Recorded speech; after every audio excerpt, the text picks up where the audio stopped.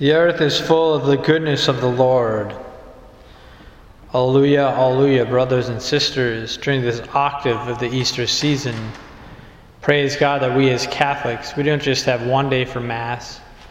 We have the octave of 8 days. So again, very happy Christmas, Easter for all of you. I think it's powerful. We heard a lot of stories today. First, in the Acts of the Apostles of St. Peter, we heard this title, which is a powerful number itself, how he led 3,000 persons to be baptized under the Lord. Praise God for all of us today, how many of you have been baptized in your life, and you've been baptized thousands of years after Jesus Christ died on the cross, rose from the dead, destroyed Satan, and opened the gates of heaven itself. And then we hear another great story of a woman, which is so powerful, who saw Jesus, how sad she was, because she knew what happened.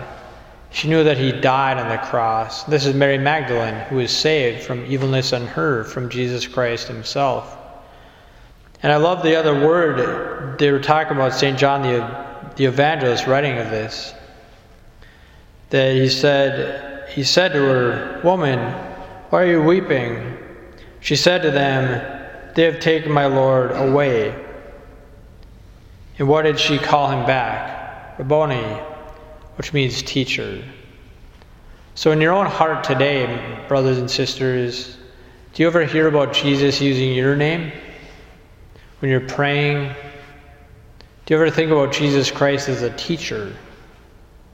How do you find the teacher in your heart when you pray for him and ask for his help from him, from all your sins, from all body, mind, and soul?